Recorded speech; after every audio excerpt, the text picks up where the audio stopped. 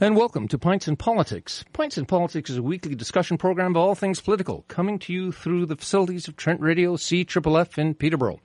92.7 on your FM dial. My name is Bill Templeman. In addition to this radio show, Pints and Politics is streamed live from the Trent Radio website.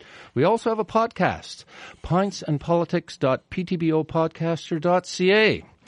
Joining me in the studio tonight is our illustrious panel, journalist and former mayor Sylvia Sutherland, not-for-profit administrator by day, political organizer by night, Alyssa Paxton, playwright and math teacher Tim Etherington, and writer, editor, and communications consultant Donald Fraser. Welcome all.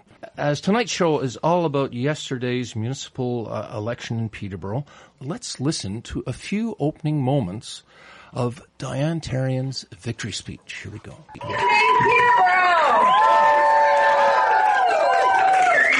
And it's not just Diane, I have a whole team behind me, and I'll introduce you to some of them in a minute. Whew.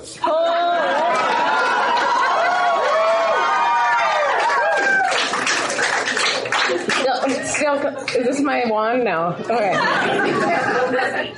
So good evening, Peterborough. Thank you all so much for coming out tonight, and appreciate you waiting through the delay. It was worth it. It was, okay, yeah, it was, right? It was worth it. It seems like a lifetime ago that I stood before you at ArtSpace, announced my candidacy for mayor. And on that night, I asked you to join me on this journey, towards a new direction for the city of Peterborough. To expect more from your municipal governments. Yeah. And hey, you did deliver on that. Oh, barely 24 hours ago, a little tangent here. What is that moment like? Sylvia, you've experienced a few of those. Yeah, it's a better moment than Daryl had last night. No, it is actually the sweetest one for me in a way. Was in '97 when I came back, and I almost didn't believe that was happening. I remember driving to City Hall the next morning, thinking, "Yeah." No, it's just there's a moment I think of suspended belief, practically, that this has taken place. Tim. I really appreciate Sylvia bringing up the 97 campaign, since I ran a campaign against her. And well, you didn't win, did you? No, we didn't. And we didn't win because we was running a slightly outside campaign, and then all of a sudden the former mayor came into the race late, and I said words that I can't repeat on the radio and said there's no path to victory. Sylvia probably doesn't remember because she was flush with victory. Actually, I brought my candidate to your victory party that night. Who was your candidate? Tony Beale. Oh, Tony was a good candidate. No, Tony, I had a lot of respect for Tony. He he was a good fellow. He was, and he would have made a fine addition to council. It's too bad that year he didn't run. I would have welcomed him to council. It's probably a good call. Yeah. Okay, so what are our reactions to the new council? What are the biggest surprises, the biggest disappointments? The floor is open. Donald. I walked around saying this last night over and over and over and over again.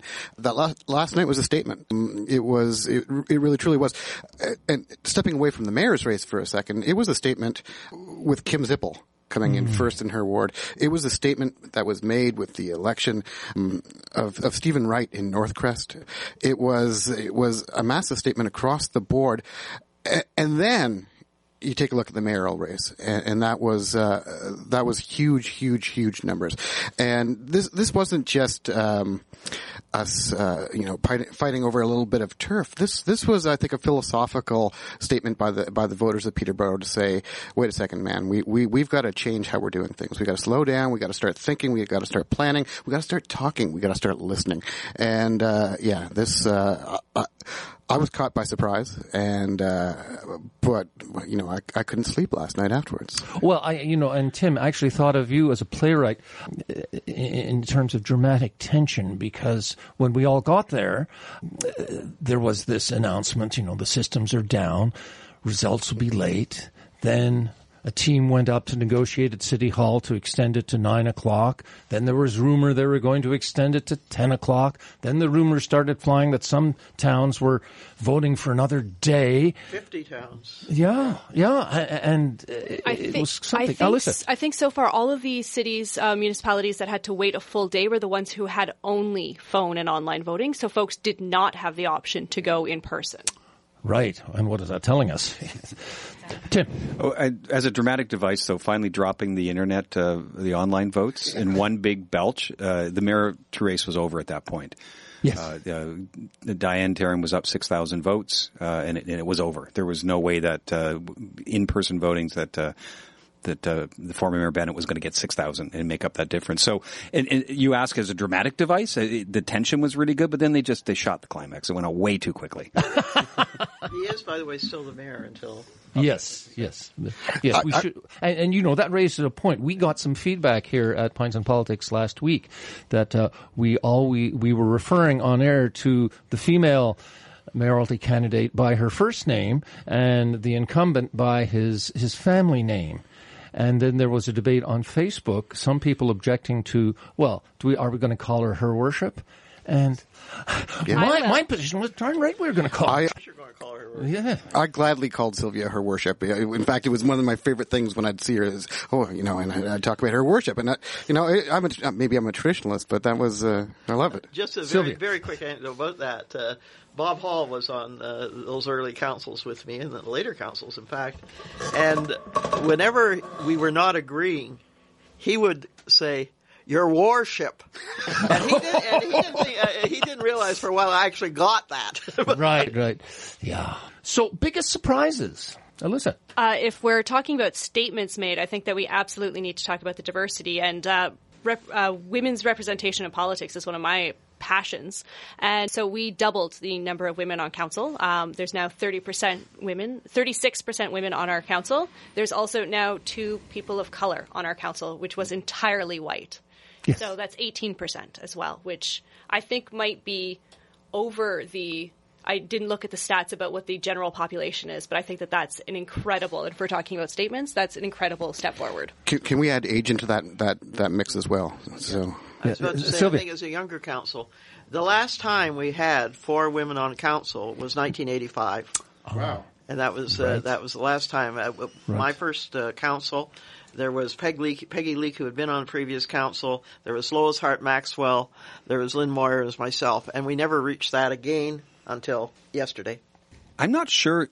I think the margin was certainly a surprise, but I don't think the results were as much of a surprise as some are saying.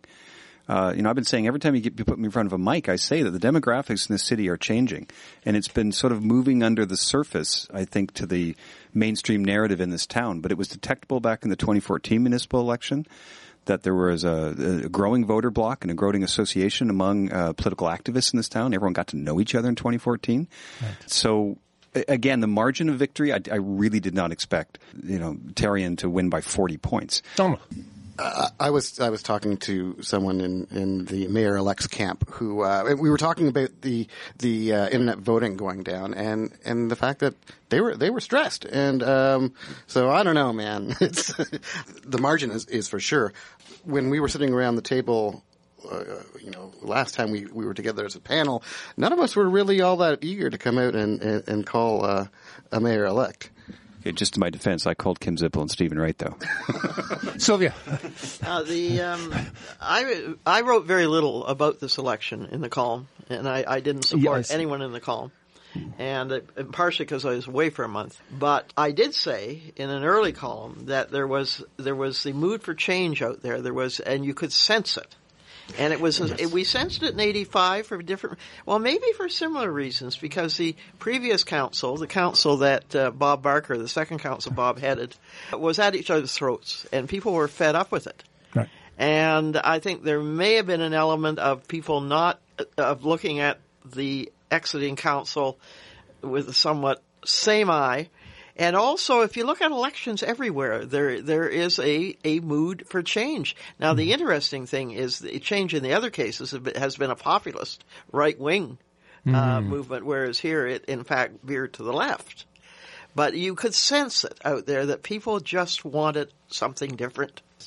Sylvia, while we're on that, your closing words at the end of our last panel 2 weeks ago were, something to the effect of, no matter who wins, I pity the next council because they will have to deliver the service cuts brought on by Ford and Trudeau. Now, no, I didn't say Trudeau. I said because it's more important, the provincial, the service cuts are generally for a municipality are from the provincial level. Provincial. I was there when I did not mention Trudeau, but I was there when Harris started downloading on us. And we have a municipality in this country has only three ways of raising funds. One is property tax. That's the big one. The other is user fees. The other are transfer payments. Right. Now, those transfer payments are going to dip again. Yes. And I wouldn't be surprised to see more services offloaded. And we've had a lot of promises in this, of things that people dream of doing. Yes. If I get there, I'm going to do this. Yes. Well, I have the feeling that there are a lot of those things, might happen because of creativity and that, but a lot of them you're not going to be able to afford to do. This is going to be, I think, a very difficult ride because of the government at Queen's Park. Right. Donald. And so then we take a look at things like saying, okay, well, we want to put the brakes on a new subdivision being put over a wetland, or other subdivisions being built, which are quick cash grab money generating things, which would help with some of the promises that we're doing. And so No. There's body language going on in the studio, ladies and gentlemen. There's you don't.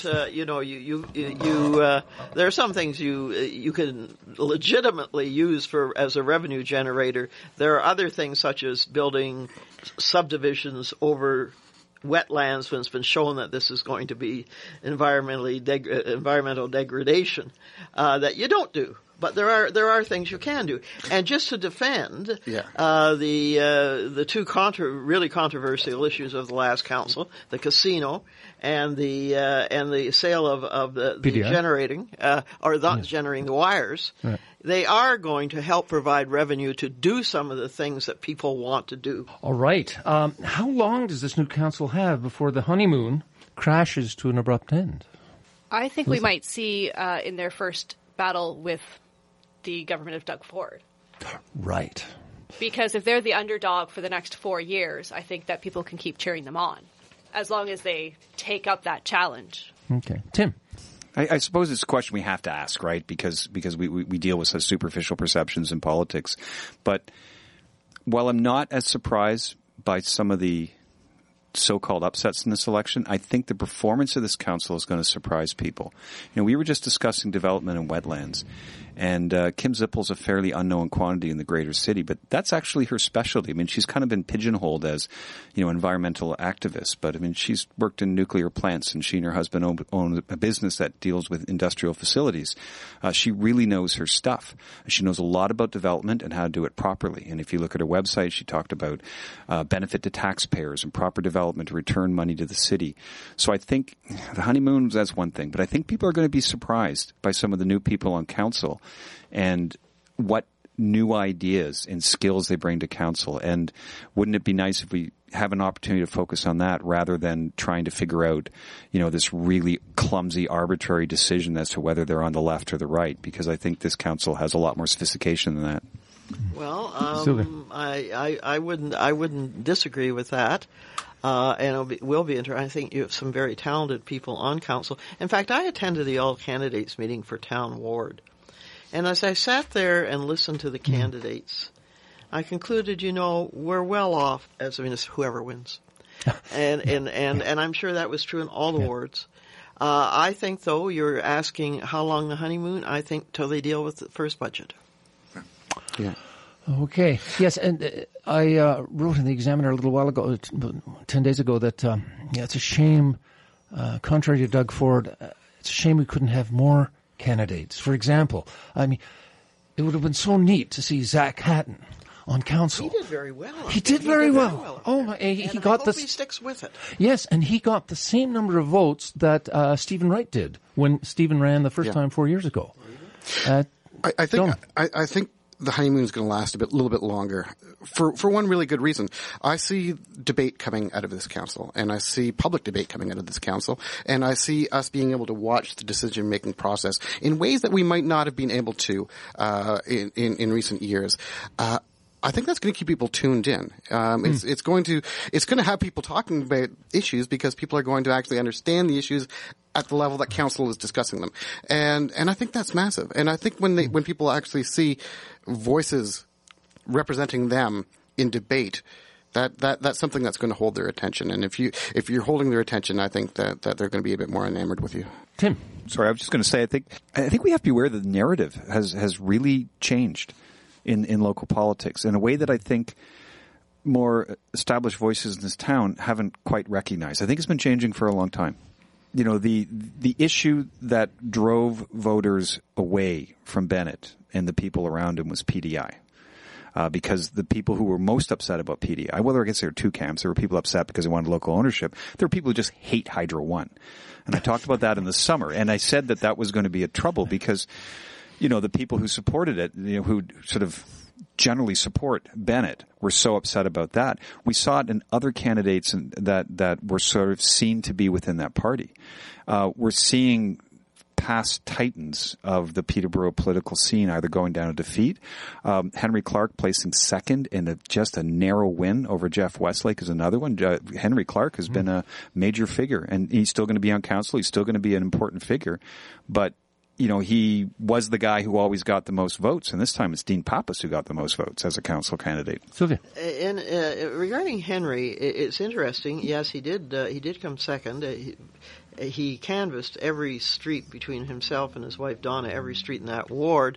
His wife was very ill just before the vote, so that slowed him down. He had a couple more to go. But I think the interesting thing with Henry, and there may have been others I haven't analyzed, he survived both his support of the Parkway and his support of PDI. And he did survive. And I think it's a very good thing given the makeup of council. I think it's a very good thing that you have people such as Henry there. I can remember in '85 when I am old, but you know, when there were 4 people who had been on a previous council. I hadn't been on a council, and there were 6 of the aldermen in those days who hadn't been on a council. And the people who were really helpful and to all of us really were people like Jack Doris and Peggy Leake, who had been on previous councils and had the experience and were willing to share that experience. So I think it's critically important, in fact, that Henry did win that election. Donald, you mentioned greater civic engagement and people getting involved. I wonder about that. I mean, something really struck me last night at the Nexicom Lounge at Showplace when Diane Tarian called her team up onto the stage. If you had given me a loonie for every person over 40, I don't think I could have bought lunch. You know, and that's such a change. Yeah. Yeah, that's such a change. But your point about greater involvement, what do we make of the low voter turnout? I mean, true, we moved from 46.9% to 48.3%. That's like 1.5%. But still, over 50% of the eligible voters didn't bother to cast a ballot. What do we... I parked my dead horse outside of Trent Radio tonight, and, because I've said the same thing virtually every time we've been on this panel, and that is that there's a great disillusionment going on with young people and politics. Heck, with all people in politics, we take a look.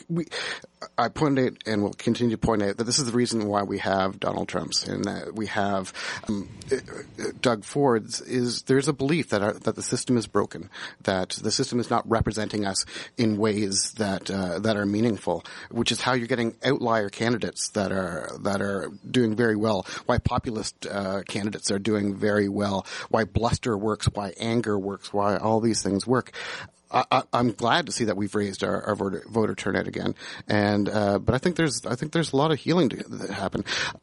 We had a long series of public consultations in Peterborough that were not really public consultations, and you can't get people together to come out and say what they believe and what they feel in the direction that we want to go in, and then do the polar opposite without any explanation, and not have your constituents feel that they've been tuned out.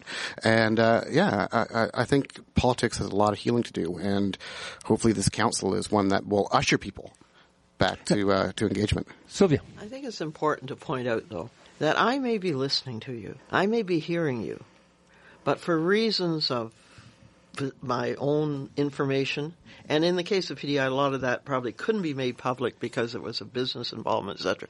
I may not simply agree with you. And I may also be hearing from a lot of people who aren't out at a meeting.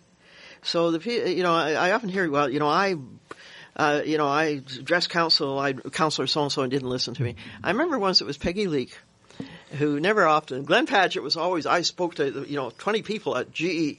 And Peg said once, there was, I forget what the issue was, it was committee of the whole meeting or something, and Peggy, who never did this, said, well, I've received a number of phone calls in this.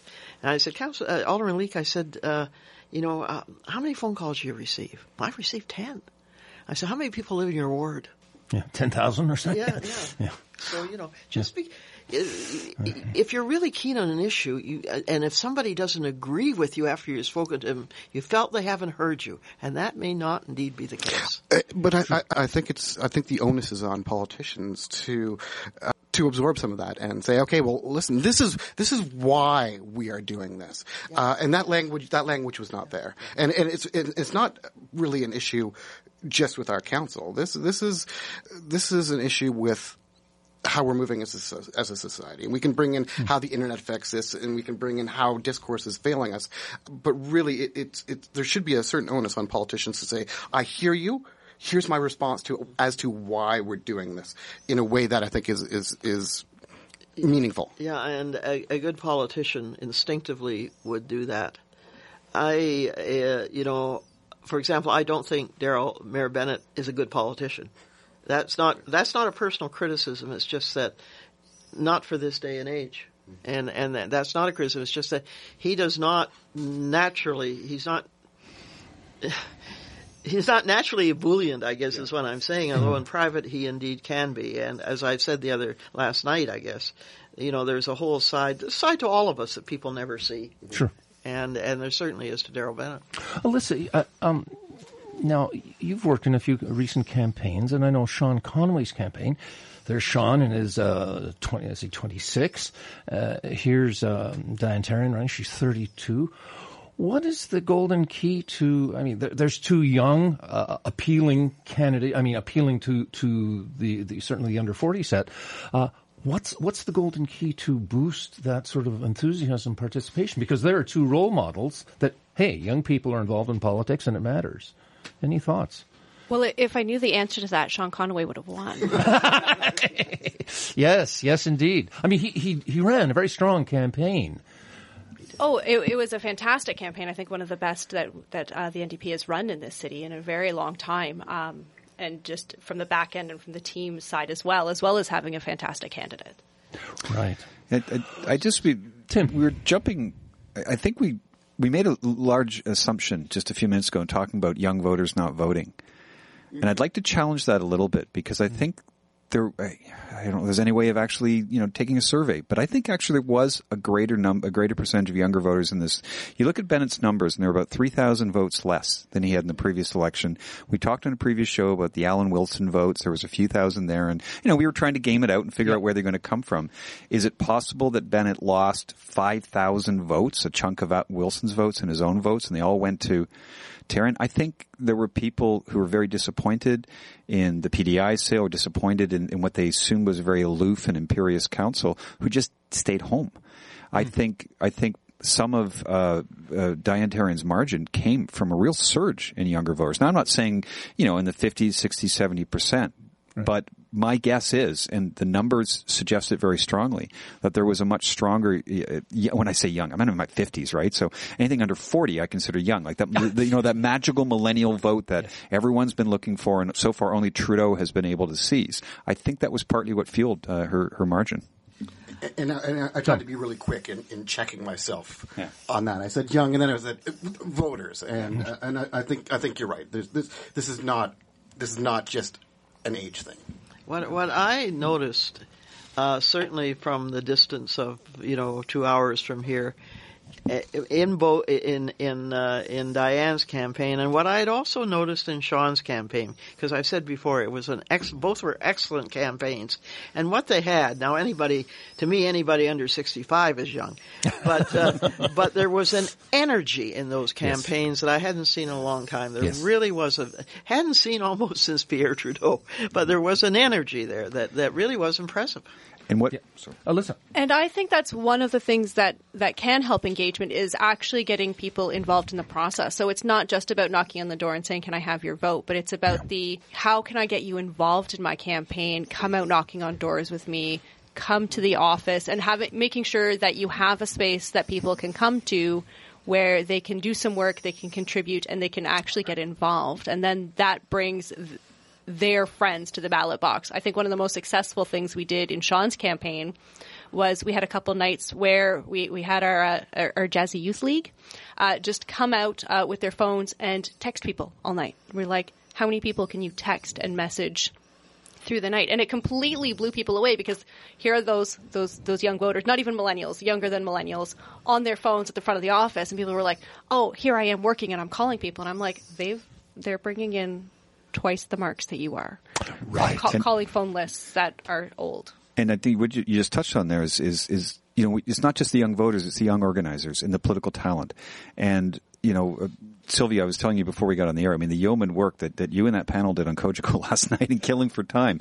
But there was one moment, and it wasn't you, where people were trying to game it out. I think when the first votes came in, they said, well, Diane's got the online vote, but Bennett's got the ground game. And I actually laughed out loud at my house, thinking that you aware of the political talent that was behind Diane Therrien and some of the campaigns. And this is when I say about things that have flown under the radar in this city for the last few years is if you look at the 2014 campaign, there were 3 so-called progressive candidates that placed a close third.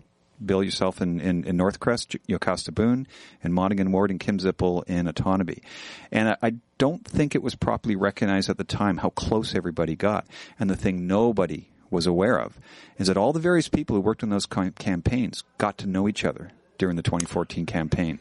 Donald, I met you during that campaign. I met Kim Zippel. I met Diane Therrien. I met Mary Monsef during the 2014 election. All of us kept in contact. Yes. And so the game, the team that Diane had going behind her and Sean Conway and others, it's not a fluke. This is a reality, and these are political organizers of a new generation that are really challenging the power structure in this city. And some of the Elisa. Oh, and sorry, some of the surprising in quotation marks wins from last night, Kim Zippel and Stephen Wright, were folks who ran last time and they never stopped. Yes. Don't. I'm gonna throw the flip side out here. So I was at Gary Baldwin's Victory headquarters last night, and I was easily the youngest guy in the room there, and I'm no spring chicken. And I think his incredible results, because he got one of the highest vote totals, and is incredible, was the result of just a really hard work. And Sylvia's making a door knocking motion. He was at every door 3 times. He worked his butt off. And he's just a good guy. And there are 2 sides to this. There is that youthful zeal, and there's that charisma, and there is, that team play, and then there is good, plain hard work. And I'm happy to see both sitting at the table when it comes to decision-making processes, that are going to be happening in council, because it's going to speak to multi-generational attitudes, ideas, thoughts, plans, and ways of doing things. Sure. Sophia. Yeah, and I it's just an interjection. Gary, who is a good guy, and clearly worked very, very hard, and had working with him going door to door, Jeff Leal. Yeah. And I don't think it's just youthful zeal, though. I think it's a way of campaigning in the modern world. And Diane brought up her data manager, on the stage last night. Look at it. It's a campaign. There are a lot of, the technology has made it a different kind of campaign. But one of the best organized campaigns for many years in this town was when the Liberals, when Hugh Faulkner was a member. And that was an incredibly well organized campaign that would stand up to any today. Oh yeah, absolutely. In fact, so it's you take some credit, but not all. People have known how to and I don't. Well, I'm personally not taking any credit. Organize campaigns for years and years. I agree. Sometimes though they forget. Well, yeah, absolutely. I'm not saying that suddenly this new generation has learned how to organize campaigns, but I think the city just became aware there's a new generation who know how to organize campaigns. Right. Let's take a look at what Sylvia was talking about herself. She'd been out of the loop. She'd been up north, she'd been away, and she came and she saw this groundswell of support happening. This was a brilliant online campaign. And we talk about how Diane managed to have such a huge margin of victory. It's a great team. It's a great effort. It was great all around, but she played a great online game. And we talked last week a little bit about how those demographics skew, and where voters, and where internet users or higher level internet users, collide. And it's in a Diane-tarian vote. Lisa. I would just say, having done data and done campaigns, the online, it looks good during a campaign, but research bears out that people who make connection to a campaign through a Facebook post, through a Twitter post, they are not the ones who get out and vote. It's the knocking on doors, the face-to-face. No, same. Yeah. That's the click and vote is how we know that they've engaged with the campaign. Those are not the folks who we know get out and vote. The highest voter turnout, the way to get somebody to the polls is to talk face to face, either with your candidate or just a volunteer at the door. That's how you get people out. Yeah, and I agree. I mean, I disagree that when I talk about, Diane's campaign about that's this magic online elixir that she had. There was just a really well organized campaign that got their vote out. You want a good indication? Diane's signs were off the street this morning. Yes. Bennett's signs are still on the street. That's a sign of an organization. Oh, and I think I agree with you there. I brought up Donald was gesturing towards Sylvia. Towards Lisa. Because I pointed out that really Gary won that ward by his ground game, and that is huge. And I think that's important to have both working in tandem. And is it going to be the be-all and end-all? No, but I think it's going to be really huge alongside of a really, really strong foot game. Sylvia. Yeah, and I was so glad to hear you say that about knocking on doors. I have always said, and I still say, the best thing you can do is knock on the door.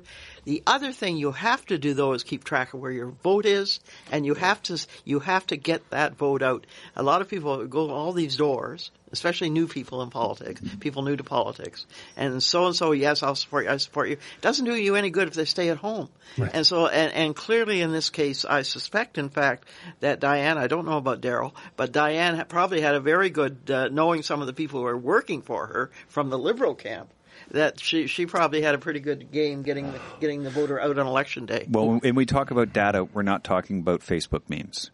We're talking exactly what we're talking about. We're talking about connections to the door, cataloging it, having that information readily available on phones and tablets throughout the city, and being able to respond instantly. That's exactly what I meant, in terms of a modern campaign. The same tropes, but using technology to do the exact same things. Just in passing, though, I remember Paul Wilson and I decided to run the same year in 1985, and it was a party at Lake Gwen Brown's when Paul cornered me and said, "Are you going to run?" And I said, "Yes." And "Are you?" And he said, "Yes." And I gave him this spiel because I had run already, at other levels. I said, "You got to knock on doors, Paul." I don't think Paul Wilson knocked on 2 doors all the time he was an alderman. He ran his campaign from the Ashburnham Arms. So there's exceptions to every rule. Well, I think we've partially answered this question, but I was going to ask if we could take a look at the mayor's race, first of all, before we get to the ward races. So what did Tarian's campaign do right? And was there anything Bennett's campaign could have done to do better? So it's a two-part. I think Bennett's campaign certainly could have done the social media obviously getting vote, but I think the social media, that's what I saw for a month up in Penetang. I hardly saw anything, from Bennett's campaign on I only do Facebook, but I didn't see anything there. And that certainly could, I think, have been done better. Sure. This is the second campaign where Bennett was very slow off the mark. He didn't have his website up and working by midsummer. He didn't really launch his campaign. He didn't have any particular event that caught the media's attention until he did the thing with the cops on George Street. No, at least it penetrated. What I'm saying though is that he did not run a very good campaign, and that's no discussion set aside whether he's a good mayor or had good policies. He didn't actually go out and do the hard work. He almost got beaten by Miriam Monsef for the same reason in 2014. He was very slow off the mark, and only when he didn't take Miriam seriously at the time. time. And when he realized that Moncef was gaining on him, all of a sudden did a flurry of campaign events and started throwing up his signs in front of vacant buildings, which is his legacy of a lot of boarded up buildings with Bennett signs on them. No, I think that's unfair, but go ahead. Oh, it's the reason, just, or I should say why I made that shot is that Bennett always bolstered his sign count, because he is a large landlord and a lot of his friends are. So if you own a building, you can put them up. So it wasn't just vacant buildings. It was rental properties where poor people looked out and realized all of a sudden they had a Bennett sign in front of their lawn. Oh, and I think doing things like having a Bennett sign in the window of the Greyhound building, I think that actually turned off a lot of people who may in fact have been a Bennett voter. I mean, that's Greyhound is it's a private business, but at the same time it's a public transportation that people are using to get around, and moves like that do probably more harm than good. Well, it's what Sylvia said last time. It was a great point, is that if you're putting up your signs in those places, it means you don't have houses to put those signs up. Mind you, I can remember the year that I was really on the outs with Aon. And it was Len Vass who was running against me, was a major candidate that year. And I didn't realize how many properties Ross Smith owned, because every time I turned around at a plaza or there was a Vass sign. But the other part of that story is my husband and I had bought the house I'm currently living in before David retired and rented it out. And the year I was running against Bill Daum, the tenant in the lower flat, in fact, was a conservative, and I drove by our house one day, and here I'm running against Bill, and here's a huge Daum sign on the lawn. And I said to David, is she allowed to do that? And David said, well, it's not worth fighting it. Sure. Shall we look at the ward races? We have the 5. Start at the south end of the city. Otonabee. Kim Zippel and Leslie Parnell are our ward councillors.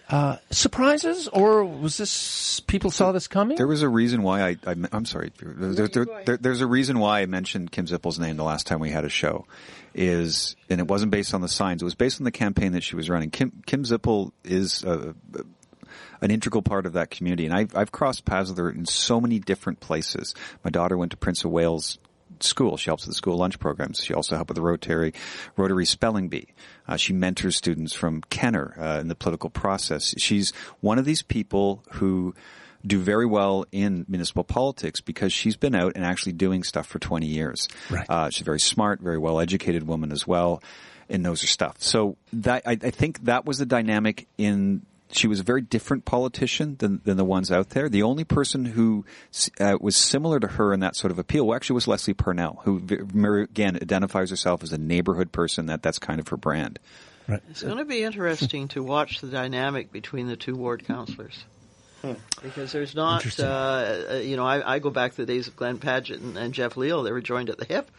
And the North End fellows have been too. But I think there's not necessarily going to be that degree of comfort between the two of them. And it'll be interesting to see. That could be a good thing or not, But it's going to be interesting to watch that. Brock Grills, I'm really impressed with his showing. Really, again, first-time candidate. Younger person jumping out, got 1,400 votes. Yeah. He called me, Brock. Several of them called me, but I was he called me a couple of times. Yeah. And he should stick with it. Yeah, absolutely. Well, and that seems to be a key insight that people often approach running for council as, I'm going to try this. When really, Sylvia, you would know of all of us, it takes some time. For most of us, it takes 2 or 3 times. I mean, you're the exception, but 2 or 3 cracks at it. I mean, Dave Hickey, how many times he campaigned? He got in 3rd time. And Gary Baldwin tried twice, got in 2nd time. So Jeff Leal got in 2nd time. He lost. Lisa first. Yeah, and Keith didn't get in until his 3rd time in Ashburnham either. It was 3rd. Interesting. I didn't know that. Okay. When I joined his campaign. Just saying. Okay. Monaghan Ward. We have Don Vassilatos and Henry Clark. Surprise? Expected? The order was a bit of a surprise, but then when you sat back and thought about the positions of that, I think the flipping of the positions, I was surprised by. Yeah, I'm feeling quite proud that I made so many correct calls. I didn't make that one. And the reason is because of the change in the ward boundaries as well. You know, Town Ward moved into sort of the Queen Mary area, Yes, which was part of Monaghan, and that was a territory that was, you know, more urban, more downtown. It was a place where Don Vasiliadis had a lot of votes in the last election. So I thought if there was going to be an upset, I thought Don was going to make it, but I thought it would be Jeff Westlake nipping at Don's heels. I didn't see that. And Don Vasiliadis is one of the most intriguing figures in Peterborough politics because he, as far as I know, maybe this election he's going out and knocking on doors a lot more. He doesn't really get himself out that more, but I don't know the man either. But there's something that he does that obviously appeals to people because his support has grown. Has grown since the last election, and to top Henry Clark in votes is one of the biggest stories of the election. Don's a community guy, and you see him in a lot of places. You see him, you know, selling stuff at Mark. He's everywhere. I think we were talking off air about the fact that Henry didn't get to as many doors or to his doors as often as he could have. He did every street in his ward. Yeah. But maybe not with the gusto. Did you say that he was? Well, his wife was very ill the last couple of weeks, and but no, they started very early. What Don had, I think that Henry doesn't. I think Henry and Donna do a lot of it themselves. Henry and his wife Donna, and Don had a real team out there working for him. But Henry Clark does put a lot of energy into his campaign. In that's a big ward and it's growing all the time, and they literally do every street. Isn't her handle Council Widow on Twitter? Or is that Facebook? I don't Twitter. I think Donna's Council Widow. Now, in Monaghan Ward, I was, am I alone? Maybe I am alone in being surprised how well Jeff Westlake did. I don't know Jeff at all, so I watched Taylor Clydesdale's video. He did 26 of the 27 candidates, and I learned a lot. But I was surprised. It was the Conservative Party. He's been identified with the Conservative Party since he was the president of Adam Scott in high school. I mean, we're to be neutral on this panel. I'm happy Jeff Westlake isn't on council. Some of his behavior in past elections, impersonating Jeff Leal and making phone calls to try to disrupt Liberal voters in a previous provincial election. I hope Jeff Westlake grows up and maybe he's maturing and could actually be a good representative. The treatment he dealt constituents when he was the office manager for Dean Del Mastro was reprehensible, and I hope he's growing up, and maybe this will make him into a better person. You must learn to say what you mean. Sorry, no, he tried to interfere in a provincial election. For those who don't know, he called up Liberal supporters in a previous provincial election, identified himself as Jeff, which is his name, but the intent was to make it sound like he was Jeff Leal. And he was trying to distract and confuse Liberal voters. And when confronted with it afterwards, he thought it was all a big joke. That was the culture of Dean Del Mastro when he was our MP, What election was that? How long ago? 3 cycles ago, I believe. Federal. Yeah, no, provincial. He was calling up as if he was Jeff Leal. All right. Monaghan. From Monaghan, we moved to Town Ward. Pappas and Akapo as our elected councillors. Surprises there? No surprises. The results.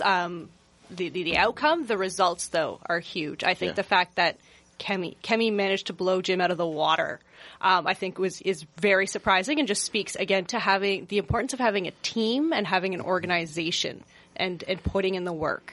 And having a good candidate, too.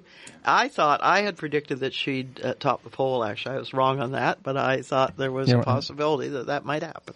Right. I had Dean where Dean was, and I think he's so comfortable in that seat that it'd be almost impossible to dislodge him.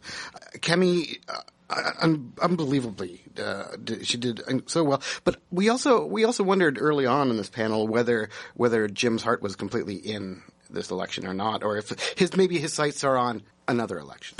Tim, there's another thing that comes out of Town Ward in this riding. First of all, I just could give a little shout out to Dean. Dean won more votes than anybody else, and I think it's the first time he's ever done it. So good on him. But the town.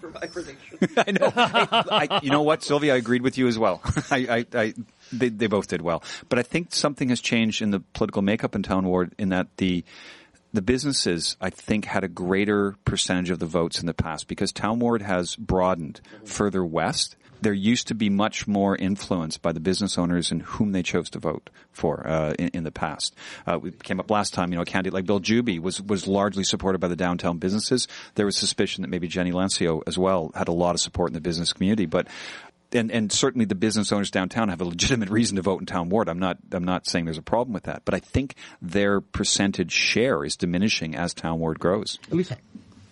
No, go ahead. Well, I will also say I think that there's a demographic shift happening too with business owners, and so they might not own their buildings, but if you're looking at the small businesses downtown, you're looking at arts businesses, you're looking at like small local focused, and so those are the ones who are supporting the arts crawls.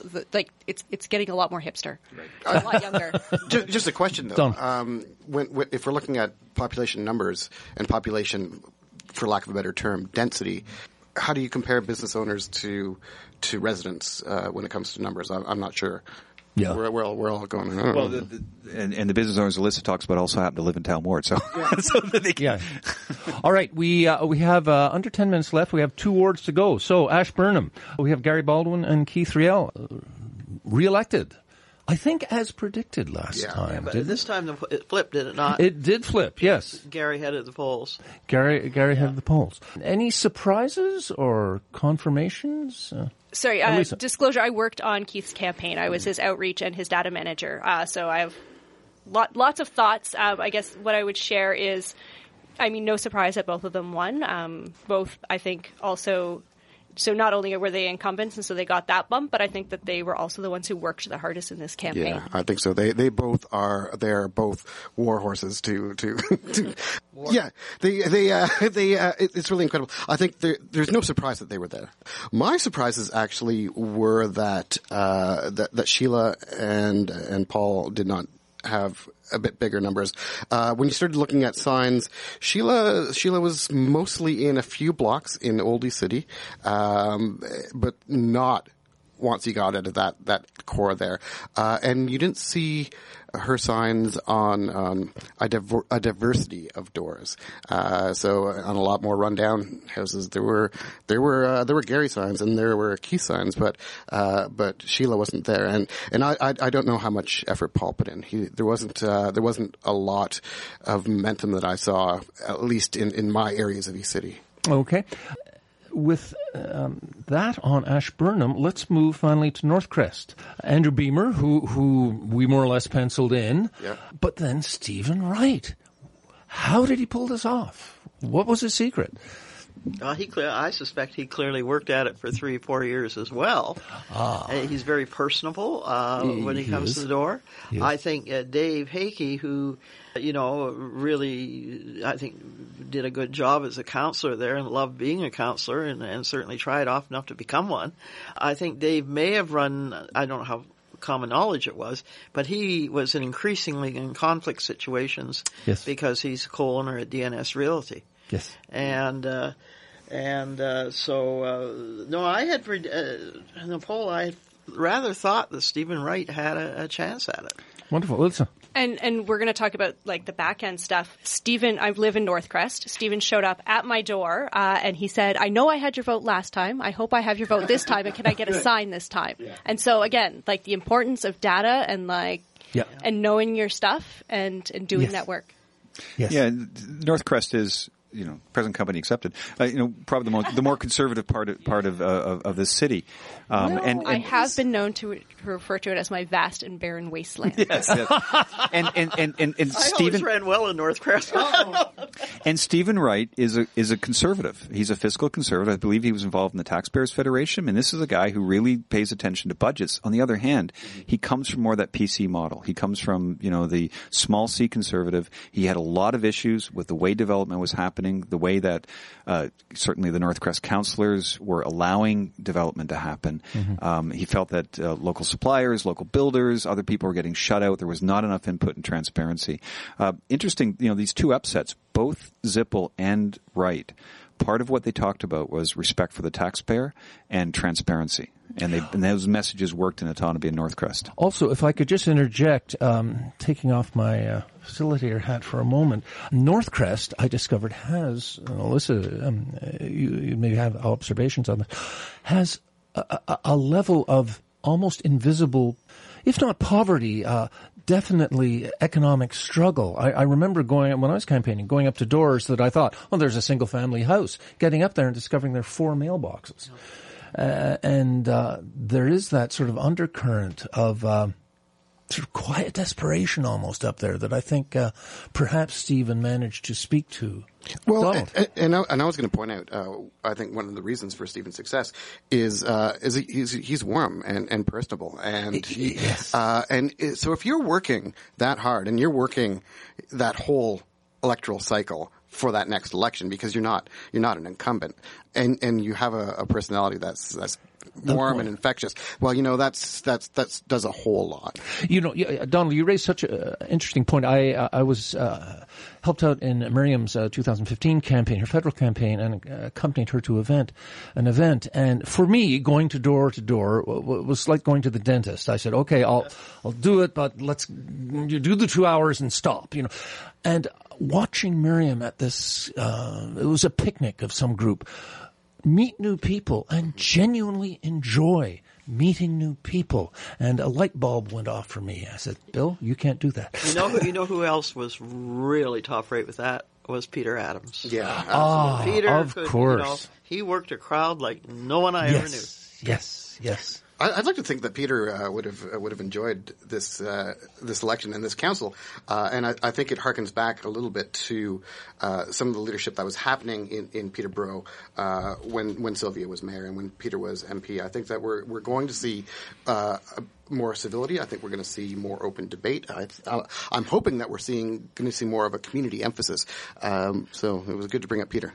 And just on that, yes, that was in my opinion, the golden age in my experience in Peterborough was that time. I think one lesson from this election, though, is that things have changed. And I don't mean that all of a sudden it's going to totally flip the switch, but I think under the surface, something's been bubbling in the city for a while, and it shouldn't surprise us. If you look at urban ridings all across Ontario, they're usually represented by Liberal and NDP members. The inside of every city over about 75,000 has become more progressive in nature, and it's happening very, very quickly. We shouldn't be surprised this has happened in Peterborough. What's surprising is it took this long to happen at municipal level. Alyssa.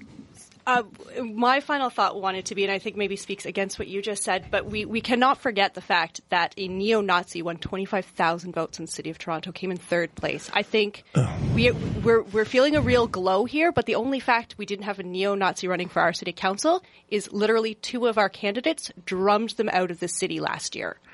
So, and I think we feel a glow here. We know that there is a movement here, but we need to be aware there is a rising ugliness in politics that we need to confront, and we need to challenge at every single point. Last words, please. I agree, absolutely. Mm-hmm.